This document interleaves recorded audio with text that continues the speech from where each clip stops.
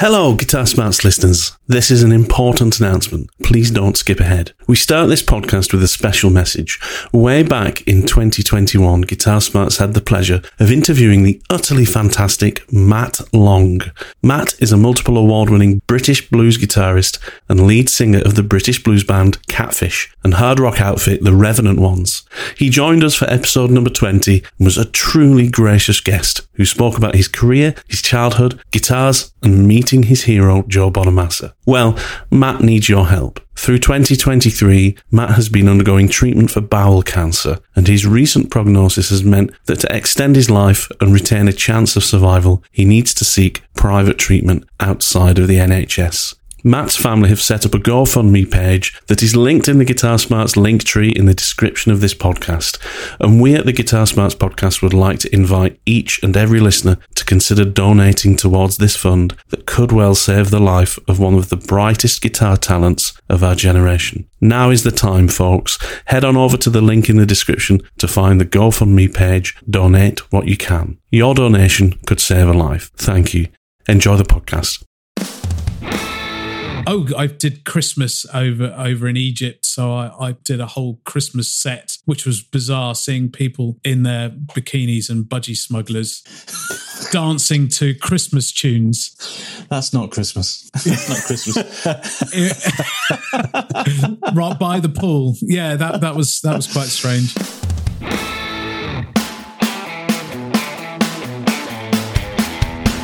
Greetings! Welcome to another Guitar Smarts podcast. Thanks for joining us. This week, we're privileged to have another guest with us to discuss all things guitar and music.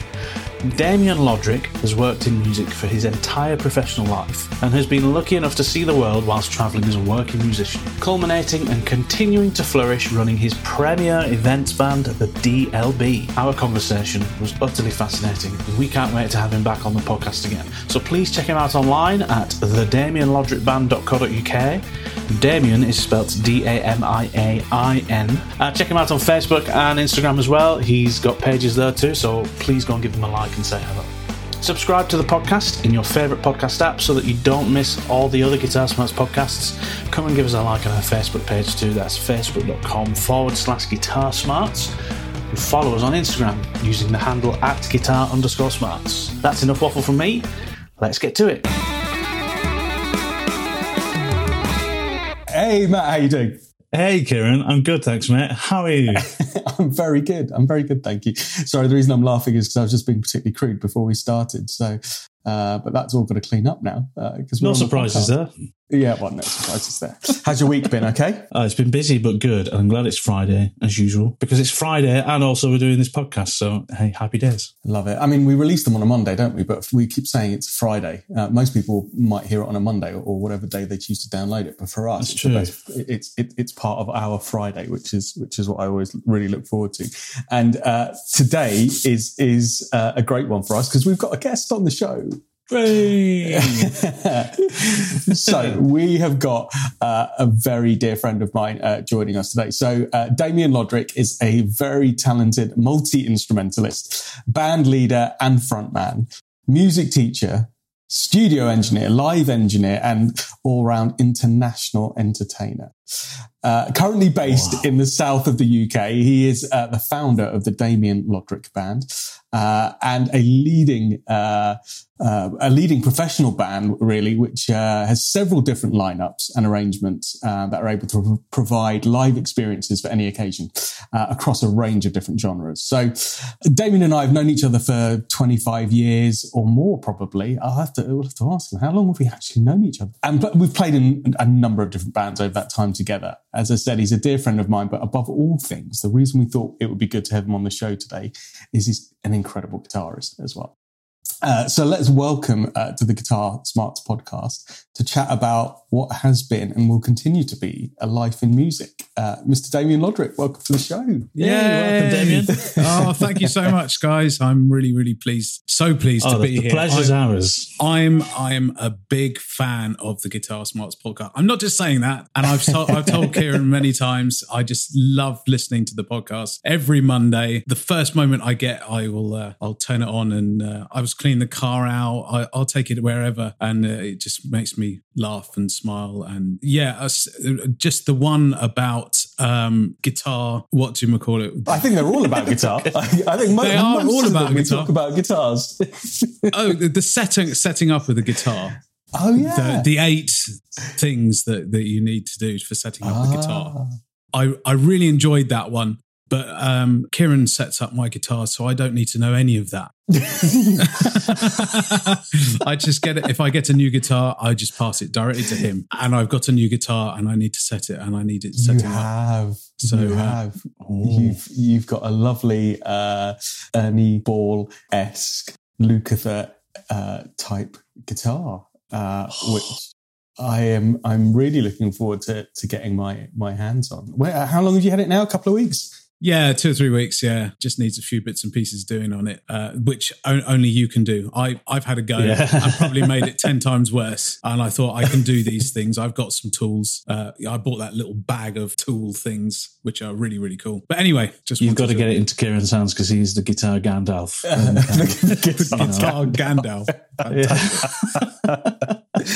Oh, well, that's and do you know what? Actually, Damien, it's a really good point. Doing those podcasts, it's transformative for me because in 25 years of being a guitarist, I've never invested any real time or effort into the knowledge and the skills to try and set anything up. So after that podcast, I went away and spent some time on my Strat, and I feel like I've got a new guitar now. It's fantastic. Yeah, absolutely. I can tinker away a little bit. Yeah, there's only certain things that I really won't do, and Kieran has the mastering expertise in his fingers. Oh, that's very kind. Exactly. But I mean, look, I think it's a difficult one when you've just bought a which was in this case, right, it's a second-hand guitar, but by all accounts, it looks in really good condition. But I think the 8 Steps podcast that we did was probably, I think, best designed for people that have had a guitar set up.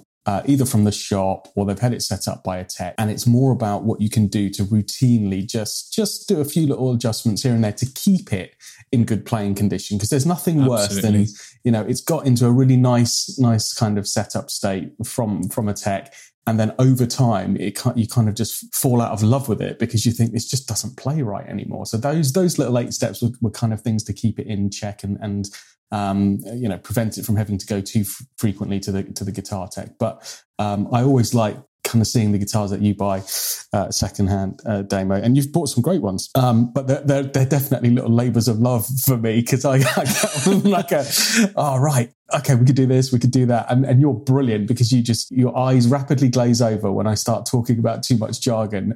And then the immortal words just come out, which is just do whatever you think you want to do to it. And I just go, great.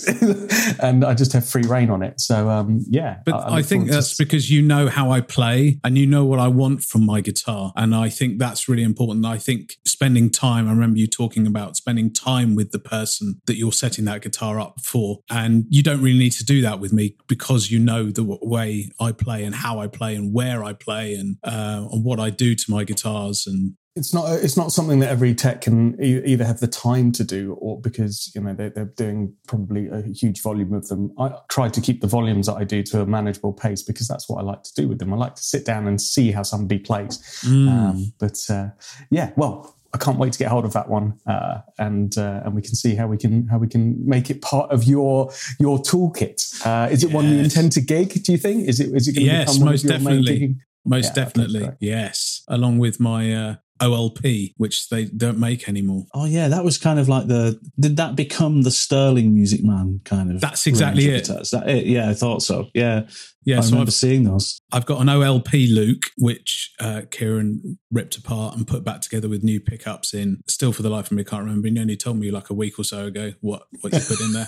But they're really good. Dave Gilmour, Seymour Duncans, I think. Oh, wow. And an Iron Gear. Yeah, well remembered. See, you do. I do remember. Yes, yeah. I do remember. I do take in some things you say.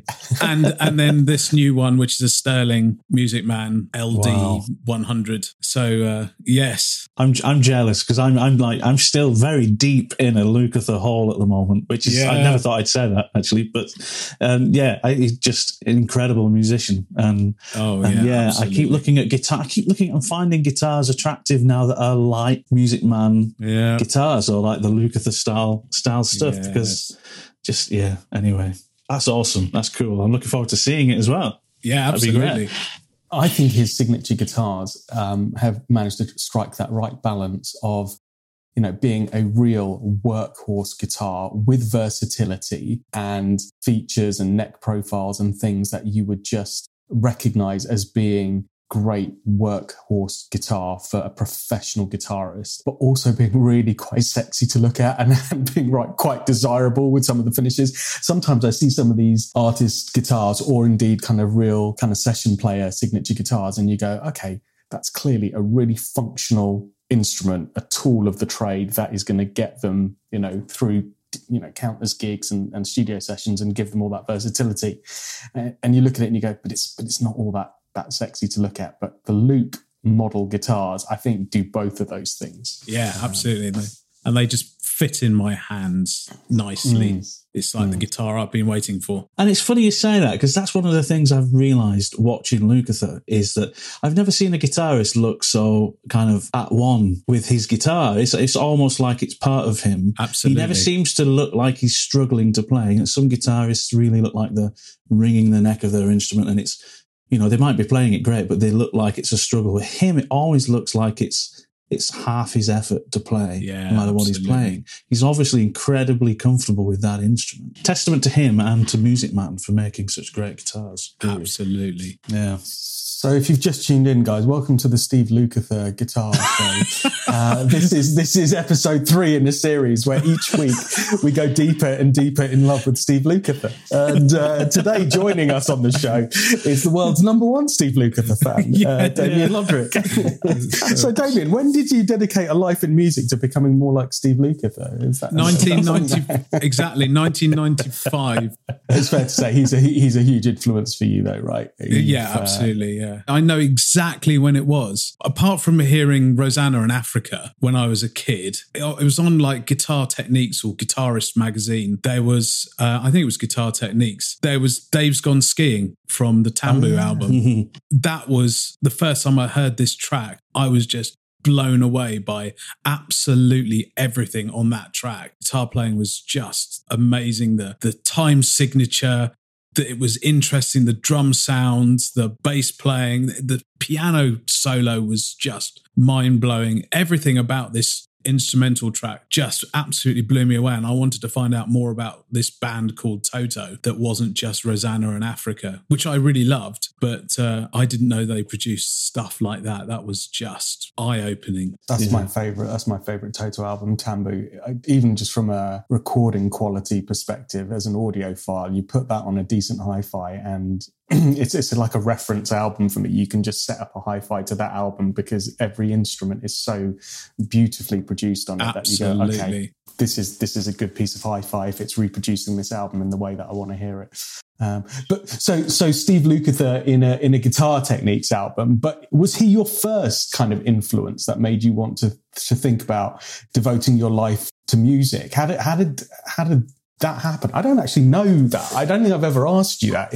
I've just always known you as a professional musician. When I was working in a guitar shop, I must have been 17, 18 at the time, and you were a regular customer and you knew the owner. So you'd come in and we'd hang out and we'd chat about guitars, we'd play guitar all day, and you were just, at the time, you know, the professional musician that came in to stock up on stuff, and then you were off to a gig somewhere that day. But I don't remember, you know, ever asking you how that became your life. I've always just known you as a professional musician. At what point did that kind of click for you and you were like, right, that's my life set now. That is what I'm going to do? What a question. Gosh, I think I've always known that I wanted to do music ever since I was in primary school. And I started playing the piano first. So piano is my first instrument, and I didn't do very well. My piano teacher, Mr. Stevens, I must have been only about 7 or 8, said that I wouldn't amount to anything because I just wasn't interested in learning whatever it was in the music book. All I wanted to do was just explore and improvise and, I mean, just make sounds. I was, I've got an older cousin who was a massive influence on me, and only later on found out was a massive Toto fan. His influence, and seeing him play Van Halen Jump on the piano, on my piano at home at the time, was just, I want to do that. I want to play that kind of piano. I didn't want to play classical piano. Those were my first influences. So I was even being influenced by Toto, but I didn't realize it at that early age. So I can't go through everything. It will take forever. It really will. But all roads definitely lead back to Toto in some way, form basically, or another. Yeah, absolutely. So that's a T-shirt waiting to be printed, isn't it? All roads lead to Toto. So I mean, I got into. I was in a couple of bands at school playing keys. I was actually playing keys bass on the synthesizer. We had a school synthesizer.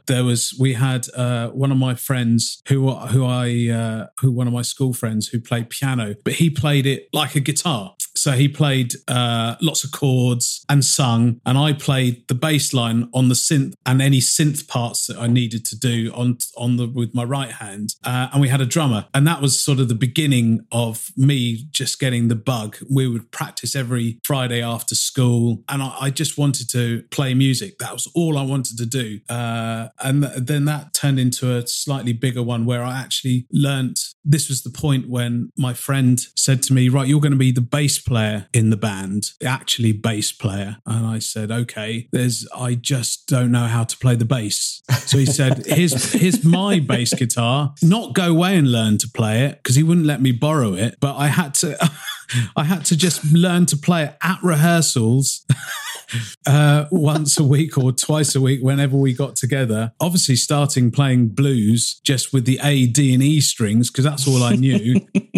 So I actually learned to play bass first, and I really got into my bass playing before playing guitar, which came a couple of years later on. So I just taught myself to play the guitar at that point with a tape player. And I remember Matt talking about this you were talking about, or Kieran was about, back the then. pause button and the rewinding and the absolutely. Trying to figure it out. I didn't have a CD player. I only had tapes. I just remember learning Sting's version of Little Wing.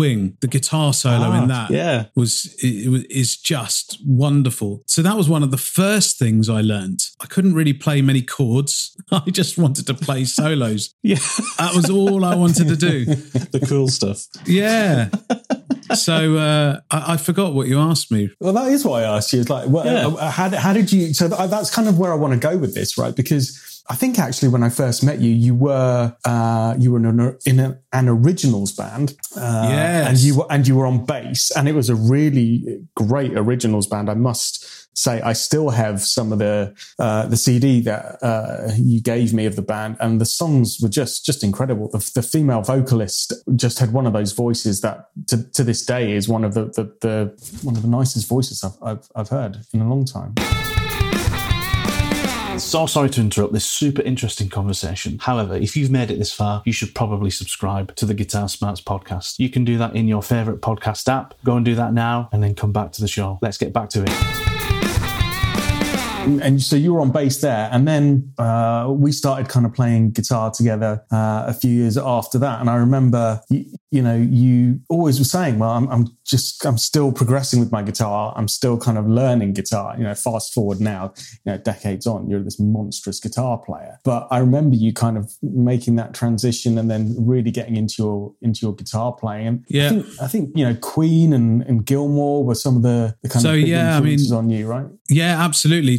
Dave Gilmour was my first real guitar hero, and I just wanted to play like Dave Gilmour, really. I wanted to play, I learned to play Shine On You Crazy Diamond note for note, and Comfortably Numb, and those epic Pink Floyd numbers, and I was just obsessed with Pink Floyd, and I named my first guitar Gilly. I haven't named any of my other guitars since. So yeah, my very first guitar that my dad bought me, which was a Marlin. I don't know if you remember Marlins. Yes. Yeah, I do remember Marlins. Yeah. A Marlin Sidewinder it was, that had active circuitry in it and everything. That sounds like a serious guitar. It was great. It was absolutely great. And I can't remember what, but that wasn't such a great thing, the amp, that it wasn't producing the sounds. I needed obviously a valve amp or a setup like Dave Gilmour to sound like Dave Gilmour. I couldn't quite emulate it. And I wasn't really into that. I was just wanting to make the sounds. I was learning the craft of being a guitarist. I wasn't so much into the gear. I didn't have any money, so I wasn't really into the gear at all. I just knew that I had a guitar and I just wanted to learn to play like Dave Gilmour. So and I wasn't getting to play out like Dave Gilmour, and I never have actually. I've never got to play any Pink Floyd live. I'd love to, but in any bands, nobody's ever done it. I've been in. I wrote a list, all the bands that I've been in. I don't know whether you know, I was in a punk band. I didn't know that. I can't even imagine that. Really? Like actual Sex Pistols and Ramones stuff. Or it was all originals, and they were going for a record deal, and I lasted one gig, and then I quit. I just realised that I wasn't really into my punk music at all. It didn't do anything for me, and I was playing keys in a punk band, which just felt really wrong. I couldn't, you can't rock out so much on keys unless you've got a big Hammond B3 that you can push around. And then set fire to at the end of every gig. Yeah, absolutely. Yeah. I had a really nice Roland keyboard that I wasn't going to break for every gig. And then I got into a covers band, functions bands, and then I just wrote a list. So there was function bands. I got into soul bands, playing bass and keys first, then bass. Then I joined that originals band while still doing the soul band, and we were doing quite well. When I say we, it was this one woman. It was her brainchild, and I was playing bass, and I was really into my bass at this point. I was playing 6-string bass, and I had a whole rack of amp stuff that I would take along with my 4x10. I remember the manager not really liking the fact that I was too session. This is my fingers up in the air. Too session player sounding like, rather than playing with a pick on a precision or a more raspy. I think he was wanting me to sound more raspy and not so clean. And then Vegas happened. I remember Vegas. Yes, because Kieran was involved with Vegas, which was another big sort of 8-10 piece function band. And that was shortly before Kieran and I branched off and did our, which was The Professionals, which was 2 guitars, two vocals, the biggest PA on the planet. And it was the biggest guitar show on the planet, wasn't it? It was I found some pictures the other day, and I was still playing my original Marlin at that point as well, which I can't believe I've played that guitar, because it's actually awful guitar to play. It probably needs a thing. I've just never really done anything about it. So there were countless bands ended up playing for another 3 different soul bands on bass and on keys. And it wasn't until I got to there was a covers band called the Platonics that I started really getting into guitar. Really, my real love of guitar came out of playing for my band, Funky Hotel. Was it my band? That's a cool band name. Funky Hotel, yes. Yeah. That I remember Funky Hotel. That was almost like a super group of like the musicians in the area. Right? It was like, I remember you going out and you picked like the best of each kind of instrument, each instrumentalist. Like, and I remember thinking, well, that is a lineup of a brilliant band, because I knew all of these musicians and I'd played with them with you, and I was just like, wow, he's put together a super group there. And it was all good cover songs, but really just the arrangements that you guys did of everything was fantastic. And I think that was a bit of a turning point. Do you in terms of your guitar playing, do you think that's the point where you realized, okay, I'm in love with the guitar now, and this is going to be something I'm going to really dedicate myself to within a band, or do you still consider yourself a piano player and a bass player that happens to play guitar? Oh, yes. This is a big question. It's difficult to say. I think I'm a musician that plays these instruments. Throughout my time in all of these different types of bands, the Fabulous Fug Band, the Crooners, the Cheese Doctors, Rufus Stone, Big Brother Soul. I just Soul Suspects, guitar for youth theatres. I did Jesus Christ Superstar, did Les Mis a couple of times, and Fame. All of these different aspects, whatever instrument I was playing, I would try and be that musician, that technician that plays their instrument the way that musician would play that instrument. Does that make sense? It does. I mean, yeah, it does. And I see you kind of do this, like, is you get really deep into that instrument when you're required to for that particular set of gigs. Yeah.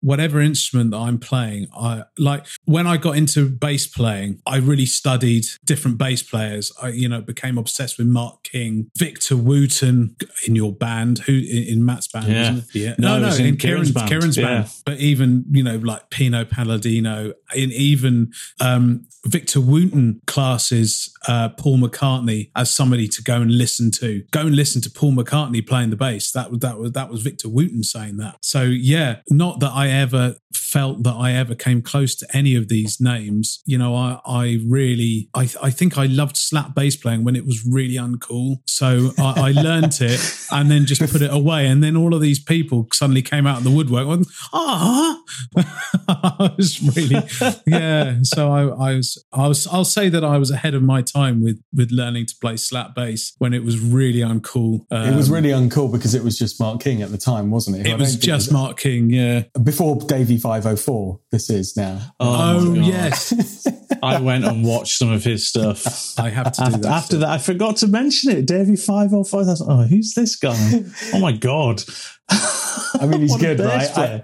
But his videos are hilarious as well. He's very tongue-in-cheek. After that episode we did on the Ultimate Covers Band, where I mentioned Davey 504, I had different friends texting me going, Davey 504, yes. Yeah. So he's clearly got this following. It's not just me. But, so here's a question I wanted to ask both of you guys, right? So both of you have gone off and done music degrees. Matt, ACM, Damo, performing music degree as well. So, we've spoken about, Damien, the kind of bands and things that you've been in and kind of honing your craft and learning your instruments through all these variety of different bands and figuring out which instruments were for you. And then I remember a kind of point in your life where you were like, right, no, I'm really going to go and do this and take a dedicated amount of time out of my life to go and do this with some qualifications. So, and Matt, I know you did the same. I really want to kind of understand from both of you, as someone who hasn't done this and who's very much self-taught, but now trying to kind of accelerate my learning, how you guys found that experience. And I wonder if you two got the same kind of enjoyment and kind of satisfaction out of doing it. Yeah. So Damo, why don't you start? I mean, what made you think, right, I need to go and study music properly now? You touched on something which I hadn't really thought about when you said what we were have a chat about today, was the fact that I was at the time a guitar teacher, and that was my main source of income, regular income. I was teaching in many schools and had many private students. I then started working in a school, and this opens up many other questions, I know, but I started working in a school where we had a recording studio built with a radio station and a TV studio. Okay. Wow. Yes. So, and I was brought in to manage or coordinate this for the area that it was that the school was in, the secondary school that it was in, and all its feeder primary schools. And the idea was to raise oracy and literacy within the community. So it was teaching the community and kids and staff how to make TV programs, how to make recordings, how to make radio programs, etc. To cut that short, the headmaster really wanted me, to answer your question, that is, the headmaster really wanted me to become a secondary school music teacher. And he said, would I be interested in going to do the degree? And I said, no.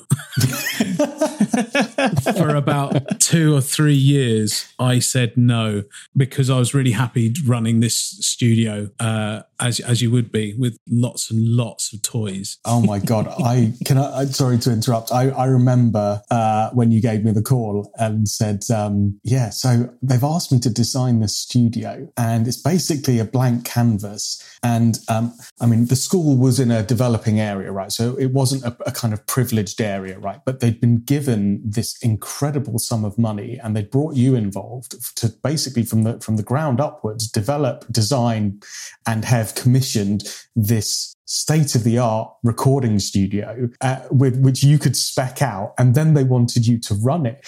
And I remember at the time feeling like it was you, right? But we had won the lottery. I was like, this is just the best thing ever, and that studio, honestly, it was stunning, absolutely stunning. It was as good as a commercial studio. Yeah, it was a proper full commercial studio, full Pro Tools, everything, proper live rooms. It was stunning. So yes. I can imagine you weren't in any great need to quit that gig anytime soon to go back to school, right? Absolutely, for yourself. So, but eventually, I did decide that it was time for me to really push myself and get this qualification. So they released me for some time, and I did it full time whilst working full time. I don't quite know how I made that work, but I did. And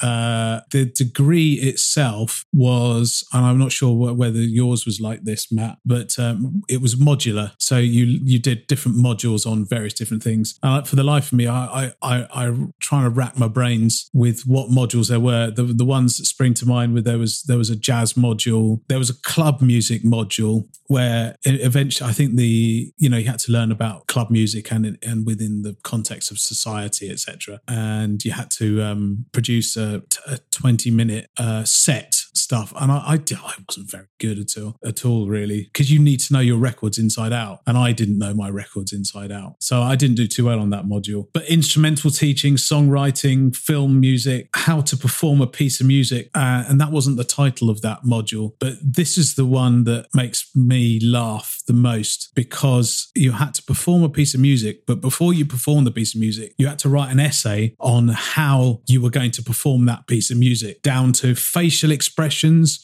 what you were doing with your what you were doing with your hands, where you were going to walk, everything, down to every single minutia of whatever it is that you were going to do, you had to write down. The most expressive guitarist for that, from that point of view, is Mr. Vai. My one and only Vai piece of music, I pulled that out the bag. And what's it called? For the Love of God, no? For the Love of God, that's it. Oh, wow, what a song. I played that. I had already previously learnt this and got down to the point. Now we need to explain the finger. I even got into this point where beautiful note. No, not the. Oh right, okay, not the circular vibrato thing that he does. No, that's the left hand. It's the finger where you play a note and you take your plucking hand and you point to the said note like this, as if it's an amazing note, and you have a real massive expression of, wow, look at this note. Do you remember this note, Kieran? I do. I honestly do. I remember both those things that you're talking about. So I watched, Vai, I think he's just had hand surgery or something, hasn't he? He's just released a track on social media. Is it called Knapsack or something? Knapsack, where it's all legato stuff on his left hand, and it's quite phenomenal. But I remember watching that a week or so ago and kind of just chuckling to myself at his quite frankly ridiculous and slightly obscene looking vibrato technique on his left hand. It just looks just too erotic when he's doing it. Of course, it sounds incredible. It's Vai, right? It is. It's a real labour of love on that poor fretboard. But what you're referring to, Damo, was one of these things that he used to like. Only Vai can get away with this, right? When he was performing live, as well as all of the flamboyancy and stuff that he does, he's a proper showman, right? Whether you care for his music and his style or not, you can't help but admire the confidence and the show showmanship as a guitarist. Yeah. And he, I remember us just chuckling at the audacity of somebody to be able to just be playing this intricate solo, and then all of a sudden, right in the middle of a huge kind of series of notes, just all of a sudden, just pause in just the right place in the phrasing to remark at his own note choice and how beautiful it was, and then to bring the audience on that journey by lifting the index finger of his right hand and just pointing at that note, so that we could all share in how incredible his note choice was. So you did that in a performance, or so I did that. I wrote it in my essay. You had to write things, write it very academically, so and not at all tongue in cheek. So. God knows how I managed to even reference some of those things with texts and stuff. But it was good from an academic point of view as well. And then it culminated in a 20-minute full-on performance for the dissertation. You had to do a 20-minute performance. I remember, Matt, you mentioned Michael Landau. Yeah, great guitarist. I can't remember what context you remember, but his version, no, not his version, Steve Lukather's version of I'm Buzzed. Oh, yeah, of course, which is a Landau track, isn't it, I think? That's it, yeah. Yeah. And then going into Birdland. So was it one complete piece? Did you have to basically medley? I medleyed. Which is what you do anyway, which is what I do, yeah. I do like a medley. Yeah, me too. And then finished off with the Rumble from West Side Story, the Chick Corea and Steve Vai version. You've got to check this out. I'm going to. I haven't heard it. It's just absolutely phenomenal. So I rearranged this because it's for two bands, Steve Vai's Monsters and Chick Corea's Electric Band. I can't remember the and you can hear one band in one headphone if you've got headphones on, and one band in another headphone, and they play different parts of the Rumble. So I arranged it for one band, which the drummer was very, very pleased about. That he got to do it all. Good old Dom. So can't we just do a Beatles song? Yes. So it went down very well. Anyway, it did go down very well. So, I mean, I started off to answer the question I started off thinking, because I'd done so much music in my life, that I was about to sit back a little bit and just sort of ride out 3 years. And it turned out that I had to work really hard. And the harder I worked, the harder I wanted to work. I really wanted to get as much out of it as I possibly could. And, I had no knowledge about club music. I still don't, but I really enjoyed the module about its context and in society. And so I learned an awful lot, even learned an awful lot about instrumental teaching. And I'd been teaching for quite some time up until that point. I was teaching about 15 years up until when I first started doing this degree. So I learned an awful lot. Would you recommend it to somebody who's thinking about that? Because obviously you'd already established yourself as a kind of live musician and studio engineer and sound engineer by that point. So I think you were going back to university to study, right? This was you'd already got your career by this point. I was a mature student. I had already started a degree when I was very young. Not very young. I mean, at proper degree age, and up in Manchester doing a degree in sound recording and pop music and sound recording. But personal reasons, I pulled out of that one and postponed my career for a little bit. But I would recommend it. I would recommend it from someone that has got some knowledge of music. The ones that did well, I feel, were the ones that were taking their instruments seriously, not that could just play a little bit on their said instrument. Some were, very, very, very, very talented on their instruments and then doing the degree on top, and talented on two instruments. I remember this guy picking up the violin at a jazz night, jazz solo, and handing it back. And I didn't realise he didn't play violin. And It was just remarkable. It was absolutely remarkable. So there was some real talent there. There was some real talent. But you can't just get by on talent. You need to have the grounding in. So I had got GCSE and A-level music. And I think me doing A-level music really helped me with further study, studying Bach. I didn't know you had that. I didn't know you had that. I mean, that makes perfect sense now. And because your theory has always been really good. But I thought your theory was kind of more organically taught just from being a performing musician, and because you had an interest in it. I hadn't realised you'd actually gone to the level of kind of, fully through high school, studying and doing exams in music. But that makes a lot of sense. Matt, did you have a similar kind of experience in when you were studying music and kind of ACM? My experience sounds very similar to yours, Damien. It was very much a case of there was lots of different modules, lots of different subjects that we went through throughout the years, and some of them I really enjoyed, some of them I really didn't. The good thing about where I studied, which was the ACM in Guildford, all the teachers there were in the music industry. A lot of them were session musicians and things like that, and they were this was another arrow in the quiver kind of thing. They were teaching here as well as working. Some of the teachers there would go off for 6 months at a time because they were on tour, and then they would come back and carry on teaching kind of thing. And I really enjoyed it from a playing perspective. I really enjoyed the lessons and the modules that were very much about playing, but I struggled with some of the other modules that were a bit more academic because actually the interest wasn't there, and I didn't really have a goal in mind. I was studying because I wanted to. I just finished an apprenticeship for 4 years as an engineer, and I was kind of like, well, if I don't do this now, I'm never going to do it. So why don't I try and just study music for a few years and see where it ends up? That's really cool. That's really brave, right? Because you could have quite easily gone from that apprenticeship and gone, right, now I need to absolutely go and earn some money and go straight into applying my apprenticeship. So wow, I didn't know that about you either, that you'd taken that decision. Exactly, it was a big jump. I'd done 4 years studying to be an engineer, and it's still my day job now. I did fall back on that, but one of the clear things is the people that have gone on to have success from when I was studying are people that very clearly had an intention and a goal in mind for what they wanted to do with their career as a musician, and I was very much kind of, well, I just want to study this for now and then see what happens. But I think it made it clear to me that there's a responsibility on you as a student to commit to studying. It's not just about, is the course right for you or is the information right?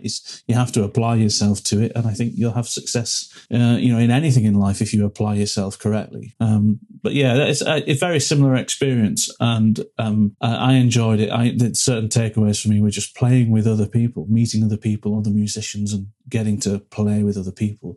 So important. Anybody who's listening now, if you're wondering, well, what's the best thing you can do to develop your playing? For me, it's always been playing with other people in a room, playing your instrument and being in a band, a creative environment. Absolutely. I remember you inviting me to a jam night once, Matt.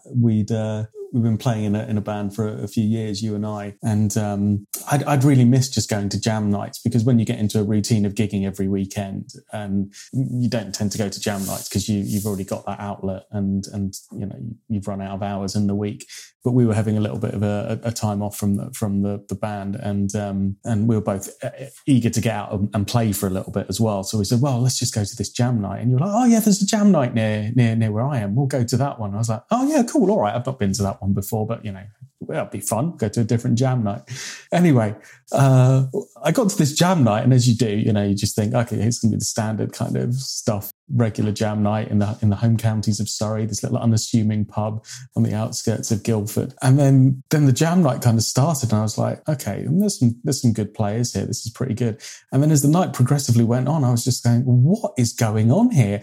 Like, what is this jam night? Like, the caliber of some of the musicians was absolutely mind blowing. I was like, what is happening at this pub? pub in the middle of nowhere. And then I kind of spoke to you about it and you're like, oh yeah, most of these are like teachers and things at ACM or students at ACM. And this little country pub in the middle of nowhere just happens to be obviously hosting a jam night, but it's near this kind of prestigious kind of music school. But yeah, I remember going away from that jam night going, wow, okay, don't judge a book by its covers. There was some incredible players. It wasn't your average kind of, blues jam kind of thing. It was exactly that. It was kind of like, I remember when I was at ACM, one of the teachers there was a guy called Dave Kilminster, who is actually now Roger Waters' guitarist. He's basically doing Dave Gilmour thing, and he was teaching that, and he was saying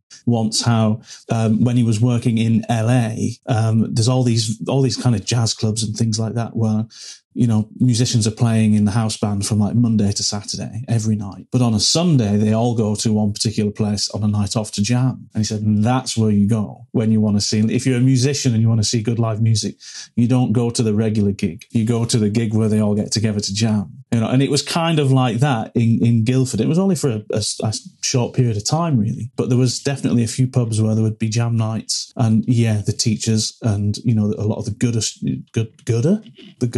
I didn't do an English degree, clearly. It was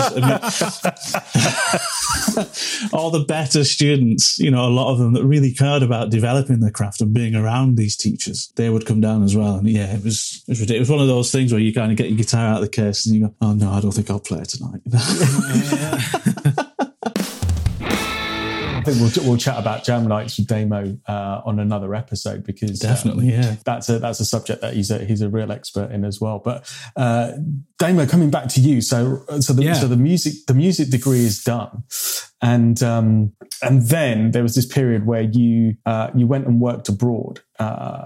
And I want you to kind of tell us about that, because without kind of being, too over the top, you were an incredibly competent and proficient musician before you left for this kind of international stint. And then I remember watching you when you came back, like the first couple of weeks when you came back to the UK, and I came to see you at a gig. And I remember genuinely being blown away by the acceleration in not just musicianship, but performing ability and confidence, and like the amount of kind of songs that you had under your belt, which were just being performed at an incredibly proficient and high level. Something happened in those couple of years while you were away that I think I'd love to hear about more, because the musician that came back was on another level, really, for me to watch. So what happened? Tell me, was it there a crossroads involved, and did you make a deal with the devil? There was a crossroads. It was, I think it was, first of all, it was the right time in my life to do that. On the back of the degree, where I'd spent 3 years growing as a musician and culminating in my 20-minute performance. That 20-minute performance was probably more important to me than I realised. Job opportunity came up working abroad, working for a holiday company, working in different hotels, and I ended up working. It was just over a year, really, I did this, and that amount of time was perfect. I worked in Crete, Mallorca, Egypt, Kefalonia, back to Egypt. It was great. It was something else. Some hotels were better than others. I had to do various different parts to that. I had to do 3:45. Basically, my remit was 3 45-minute sets a day for 6 days a week, and I wasn't allowed to repeat myself within a 2-week period. And that, ladies and gentlemen, is how you do it. Wow. That's how you build a back catalogue. And I was just going to say, that's like a pressure cooker, isn't it? Yes. That's how. Yeah. You had no choice but to get better did you? Yeah. That's right. So I spent the first few months just learning songs, just learning, and taking requests. So, somebody would say, oh, can you play me this? And I was like, no, but I will tomorrow, because they were on holiday, you're a captured audience, you knew that they were going to come back. So, or the following day, depends how hard it was. And some were more successful and ended up in the set, in one of the sets, and some just just never performing again. Bat Out of Hell is one of them. I remember going away. And as a solo instrumentalist, you did as a solo with the backing track, trying to sing it. I just realized halfway through, no, this was such a bad idea for me and my voice. Where apart from the person that had requested it, who was actually quite happy with it, I think it wasn't as bad as I make out. I think I did a okay job of it, but I like to do a much better job than just an okay job of it. I have refrained from doing Bat Out of Hell ever since. But yeah, but because I was multi-instrument, I could do electric guitar with backing tracks. I could just do singing by itself. I could do acoustic guitar with and without amplification. So that would be sitting around the pool while people wait for their paella to be served, and then I'd just strum some nice summery tunes and sing with no amplification whatsoever. Just sit there by the pool, all dressed in white, looking like the man from Del Monte. I was. And tanned more and more each day. It was ridiculous. It was lovely. It was really lovely. Tough gig. Tough gig. That was a tough gig. So yes, and then there was a piano in the lobby where you just go and play some instrumental stuff or sing along to, play some Billy Joel or some Elton John and or anything, that goes on the piano. So I had piano sets. What other things did I do? Oh, I did Christmas over in Egypt. So I did a whole Christmas set, which was bizarre, seeing people in their bikinis and budgie smugglers dancing to Christmas tunes. That's not Christmas. Not Christmas. Right by the pool. Yeah, that was quite strange. Oh dear. So you had to learn a full cross section of stuff, and I never stopped learning stuff while I was doing that. So it made life a lot easier when I came back, and I could then hone an actual set that I would take around to various different venues to play, and I didn't have to do 3 sets over 6 days without repeating myself in 2 weeks. So no, you just decided to come back and do all of those sets in one go as a giant medley, which is the way I first saw you come back to the UK. And Matt commented earlier that you love a medley. I do love a medley. So I did go on. Yeah. Tell people about how that came about, because it's something that I know people that have gone and seen you comment on when you do the solo show. I'm not sure whether I can name the set of this. But it was a whole medley of songs in the key of G. It was. But that goes on for how long? Well, it started off where I just had about 3 or 4 songs, and it eventually ended up, and I could do this by the end of the stint in Mallorca. I was doing it for a whole hour, and it would build and build and build and build, and just when you think it's going to finish, it goes on to the next song, and it was about an hour's medley, just under an hour, and I was definitely sweating by the end of it. It was hard going. It always went down really, really well. So bringing that back to the UK, I did that in a few festivals, little mini festivals, very locally, and it always went down so well. And I haven't done it for a long, long time. And I used to turn it into a bit of a quiz if people could name every single song and the artist. So they would start by not writing it down, and I would say, no, write this down. They don't know how long. You don't know how long this is going to be. Yeah, they think, I'll remember 4 or 5 songs in a row, and then you realise you're getting onto song number 25, and this man hasn't stopped playing for like half an hour, and there's no signs of it stopping anytime soon. Yeah, so that was the affectionately known G spot. The G spot.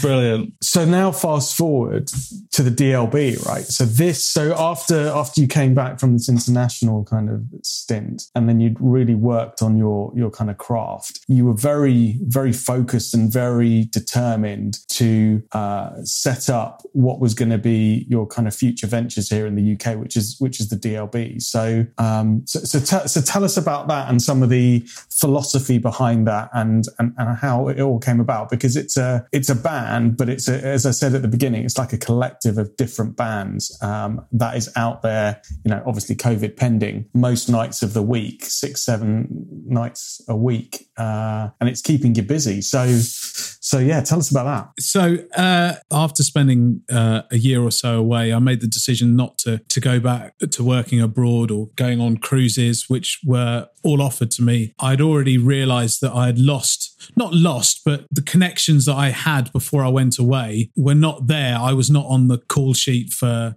gigs or Deps, so I'd had to go back and start again, making some contacts and gathering some musicians. The DLB was born pretty much as soon as I could, and we did a few local pub gigs. The DLB, Damien Lodrick Band, was initially just there to start off, just doing some pubs, clubs, and seeing if we could get some functions. And that soon happened. And what I found was that the Damien Lodrick Band was me. I know that sounds a bit odd, but it was me and whoever I could put behind me. And it was my job to lead those musicians and guide them through the gig without any rehearsal, and just let them and play stuff that was kind of nice and easy, that was well known by the audience, but was also well known by the band. So I do look back on that first gig, and some of the stuff we play, we don't do anymore at all. We did Under the Bridge, I think. But anyway, that must have been from a leftover from working abroad doing that one. So you developed then from being a musician to now you're a musical director. That's right. Yes. If say for the drummer couldn't make a gig, then ring up another drummer and say, this is what's happening. Would you be able to do it? Yeah. Okay. And slowly and surely over the years built up this conglomerate of musicians that are able to come along and play at a drop of a hat with no rehearsal, a set list, which I'll probably email over. It used to be a bit of fun, really, because I used to send out a set list and then on the day sort of say, well, no, actually, we're going to be playing this set of songs. And I wouldn't necessarily be telling them what the songs are until the song happens. And that would be within the previous song. So there wouldn't be any gap. So the idea of these medleys will be starting to grow very, very slowly and surely. And the dance medley has grown out of being in different bands. So I've got this medley now, which has grown from the band The Cheese Doctors, which is a classic combination of funky music and superstition. And then we put Oops Upside Your Head into it, and Papa's Got a Brand New Bag, but then I've managed to eke this out now to about a 25-minute medley of all sorts of different stuff. And then there's at least 2 or 3 different medleys within each set. So it's very important to me. But the DLB has stayed that I am still the DLB, and I have got this group of musicians which I can call on. And therefore there's no band politics. Yes, exactly. You're avoiding a whole host of problems there, aren't you? And it's really worked. It's really, really worked from that point of view. It's it's just really worked. It's just really worked. Cool. So medleying your songs was obviously a really slick move, and I've got to say, because one of my biggest bugbears whenever I've been gigging with any band, whether it's been depping or anything, it's time spent between songs. Oh yeah, tell me about it. It's a dance floor killer, isn't it? You got people up dancing, you've got to keep that time between songs really short. So if you can have a good long medley, and it just keeps the party going. Absolutely. I will do very, very little talking. It's not that I don't have a rapport with the audience. It's that in between each, so it's coming towards the end of a song, it's like being a DJ, you're queuing up the next one with the band. I'm turning around and saying, we're going to be doing, if there's no set list down, we'll say, right, get ready, we're going to go straight into such and such a song. And that's where I will lead with my instrument, with the guitar. As soon as I can, off the back of the previous song, just hit them with the next song straight away. So there's no gaps. It's not medleyed, but it's almost mixed. It's seamless. Yeah. be seamlessly. Exactly. And I've decked with a couple of bands before, and what they've done is usually they've taken advantage of, if they've got a setup where everyone's on in-ear monitors, then usually somebody like the keys player who might be running the band but is not the lead singer, they'll have a microphone that's routed only to the in-ears of the band, not to the front of house. And quite often you'll be playing along and you'll hear from the keys player, we're going to go straight into Valerie straight after this one, drummer, go get ready for the beat, kind of thing. And nobody can hear that except the band, but that's such a great way of kind of, you got a musical director in the band. As long as you're not the singer, it works. But that was some good experiences with other bands where you're kind of thinking, what's the next song going to be? Because they might not have written a set list. Somebody's going to call them out, and you think, am I going to be prepared? And then halfway through the song, you hear, right, this is the next song. Yeah. It's just a great way to control the gig, especially if you're reading the floor as well, because I guess that's something else you probably learned quite a lot. That's right. To read the floor and not just stick to a set list. Sometimes you've got to change it as you go along. That's right. So each set, so especially like working abroad, I'd have a longer list, and I still today have that when I'm doing solo gigs and I'm playing to backing tracks. I would have a much longer list than necessary, so I can go off in any certain direction that I want to. I know the path that I would like to take. But I know that I can go off in any particular direction depending on audience participation or lack of. Depending on however the evening is. Exactly. Going. Yeah. You can never can tell. No, you can't. So people need to come and see this show.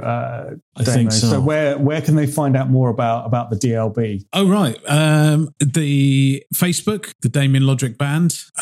My name has got 2 I's in it because my father added one. So yes, it's DAMIAIN, which is really handy that I have to spell that, and Lodrick, LODRICK. So on Facebook, we've got a website, www.thedamienlodrickband.co.uk. I think I've got an Instagram, the DLB. You do. You've reached this stage now where you have someone else who manages your social media for you. I do have somebody. You don't even know what you've got, but you do, mate, and it's worth following, I would say. Living the dream. Living the dream. Look, I mean, it's been incredible to chat to you today. I know we're going to have you back on the podcast because there's a few key topics, right, Matt, that we thought it would be really good to have a deep dive into, things like preparing for a jam night and running a jam night or an open mic night, whatever you want to call it. And we haven't even touched upon today, Damien. I mean, we talked a little bit about your kind of setting up a recording studio and a TV studio. But I think Matt and I were chatting, and it would be lovely to get you back to talk about, from a sound engineer's perspective, either in the studio or live, which I know you spent a good number of years as a sound engineer, helping bands achieve the kind of mix and onstage sounds as well as front of house sounds that they want to achieve for an audience. You spent a number of years doing that. And I think we'll get you back to talk specifically about those things. But today was really about just introducing you to the Guitar Smarts audience, getting to know you a little bit, and then we'll love to have you back to hear about some of the other things that you've done in your life in music, but also to give our audience some top tips on those areas where it will apply to them, be it going to a jam night or going into the studio with their band to record. So thank you so much for being on the show today. Have we got some time for some listeners' questions that maybe we can get Damien involved in while he's here? Yeah, definitely. Well, do you know what? We put a request up on Instagram this week and Facebook, and Mr. Rob Skinner came back with some fantastic questions, right? Some really great questions, which I'm sure we've all got an opinion on, but this is his question. So, reading music for guitar, do you need to learn to read? What are the benefits of reading? Does reading standard notation actually get in the way of being able to play? And is learning to read standard notation on the guitar the same as reading on another instrument? So I'm going to keep my kind of answer brief to this, but my answer is clearly not, because I've been able to have some element of a semi-pro and amateur career, if you like, in music and continue to enjoy playing, and I can't read music. I can understand rhythmically. If I look at a piece of notation, I can understand the rhythm of things, but I couldn't read it harmonically. So I would say, from my experience, you don't need to. And actually, going back to somebody we mentioned earlier on, Victor Wooten, he's a fantastic teacher as well. And there's some great clips of him talking about this subject. He's a very much a proponent of learning to do first before learning to understand. And if you liken learning music to speaking a language, we never learn how to read before we can learn how to talk and communicate. And I think music's the same way. I think always learn and put first how to play, how to communicate, how to move people and yourself with playing your instrument. And if you want to learn how to read music, well, that's another way of communicating music, and it's something that you can do, but I don't think you need to. So that would be my answer. What about you, Damien? What do you think? Yeah, I agree, actually. I can read with... I'm okay, I would say. I'm completely and utterly out of practice, but I can read and have done in the past. So, for example, did those shows, youth theatre shows, and all the guitar parts are written out in standard notation. So there's no tab. So you have to be able to decipher what's there. As you say, Matt, I found it a lot easier because what I did was I spent some time listening to the music. That piece of notation, which looks highly complicated, is actually something that all guitarists do as a matter of course. And you think, oh, okay. So it's just about recognizing patterns. I found coming at it from that point of view was a lot easier, just being able to read. If you can just read, then I think you're giving yourself an awful lot more of a harder job. If you just read and you can't, I agree. If you can't improvise, you don't know what things mean in terms of improvising. It's kind of, can you imagine being able to read a book but not being able to have a conversation with someone? That's exactly like right, that, isn't it? It's exactly that. So I think what you've both referred to is something that I like to think about in terms of like learning any language, right? It's and you've both kind of hinted at this in terms of, being able to read or being able to converse. It's learning a language. So to the point that Rob asks in his question, which is, does it get in the way? No, only if you let it, right? And I think you've both touched upon something, which is, as musicians, you've got to be able to use your ear and use your common sense to guide you as to how you need to apply what you're reading and what you're hearing to the piece of music. So it will only ever get in your way if you allow it to, and you lose your sensibilities of your other senses that you're using help you create the music that you want to create. But does it get in the way if you overly rely on it and neglect your ear? Of course. But like learning any language, if you can invest the time and dedication to not just learn guitar theory but also learn how to read music as well, it will enhance your experience of that language, be an incredible thing to have in your toolkit. So I would say, don't stress about the fact that you can't read music. Use that time to spend learning some good knowledge of the fretboard and guitar theory in a practical context, and use your ear for sure, because there are all of us that can speak little bits of other languages without necessarily knowing how to write that language or read it particularly competently, but you can get by. So we yeah, Matt either needs a toilet break or he's preparing for a holiday in France. Oui, monsieur. Excellent. Oui, c'est vrai. Did Rob ask another question? I think he did, didn't he? I think he did. Yes, you're right. He also asked, is tab looked down upon by other instrument players? And if so, should it be? So let's ask the multi-instrumentalist amongst us, which would be you, Damo. So you're proficient on a number of instruments. Is there part of you that goes, when I speak to other piano players, they kind of scoff at guitarists about the fact that we have access to tab? They don't really know. It doesn't crop up. It's as though there's what? There's there's their own version of music. Don't be silly.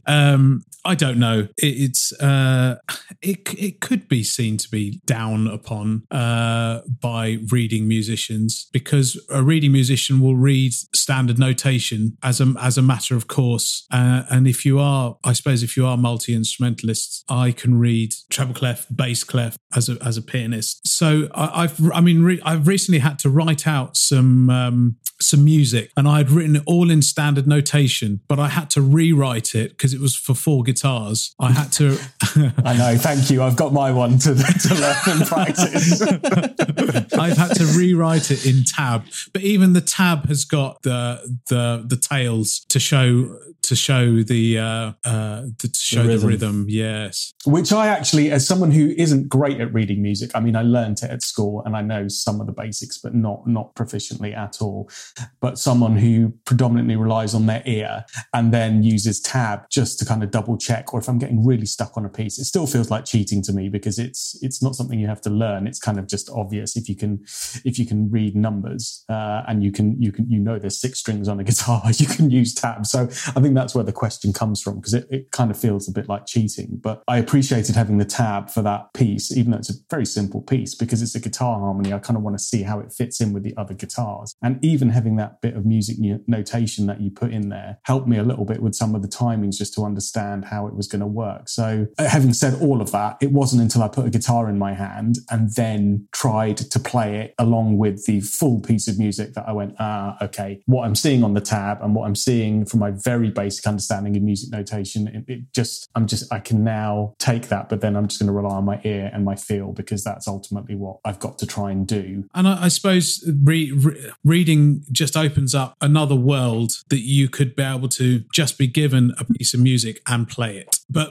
I always remember being told this at university, that there are very few musicians that will read something that they would perform at that level. So that a performance piece of music, they would not necessarily just read off the cuff. They would not just be able to read it. A performance playing a piece of music that is of their performance standard. So you can always read things that are slightly easier. I suppose it's a bit like, English, which you touched upon, Matt. You can read something really complicated you might take in the words, but you would need to really decipher it to really understand it. If you were to be reading it out loud, you'd really need to study it for that little bit of time before.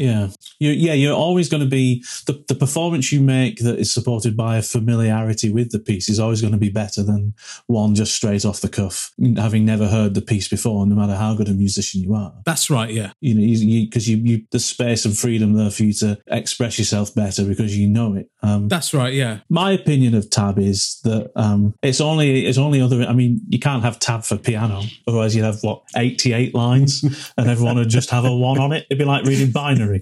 It'd be ridiculous. So it's just, I think part of it is the guitar is constructed and made in a way such that tab actually works out as a really simple method for being able to learn a piece or to record a piece without having to understand standard notation. But I'm same as you, Kieran. Tab for me is like I'm so used to being an ear player. Tab is something I use now only if I want to either write something down in tab so I don't forget something that's important, or, like if I'm really struggling to figure something out by ear and I need to work a way around it. It's evolved, it's evolved into what it is, and it exists, and I don't see why it shouldn't be used. Absolutely. Wonderful. Well, there we go. Another great. Thank you so much, Damien, for joining us. It's been an absolute pleasure and an honour to be a part. And a pleasure and an honour for us as well. Absolutely. Thank you. Well, we'll welcome you back to the Guitar Smarts podcast for another episode in the near future. Yes. I'd look forward to that, guys. Thank you very much. Thanks for having me. No problem at all. Right. Well, Kieran, I will see you next week, and Damien, I will see you soon as well for another one. Thank you very much. All the best, guys. Cheers, see guys. you soon. Well, that was another super fun conversation. I really hope you enjoyed it. Remember to come over to our social media pages, tell us what you think, ask us some questions, come and say hello, anything at all, share some information with us, give us ideas for podcasts that you'd like to hear and subjects that you'd like to hear us talk about in the future. And brilliant. Thanks very much for joining us, and we'll speak to you again soon. Take care. Bye-bye.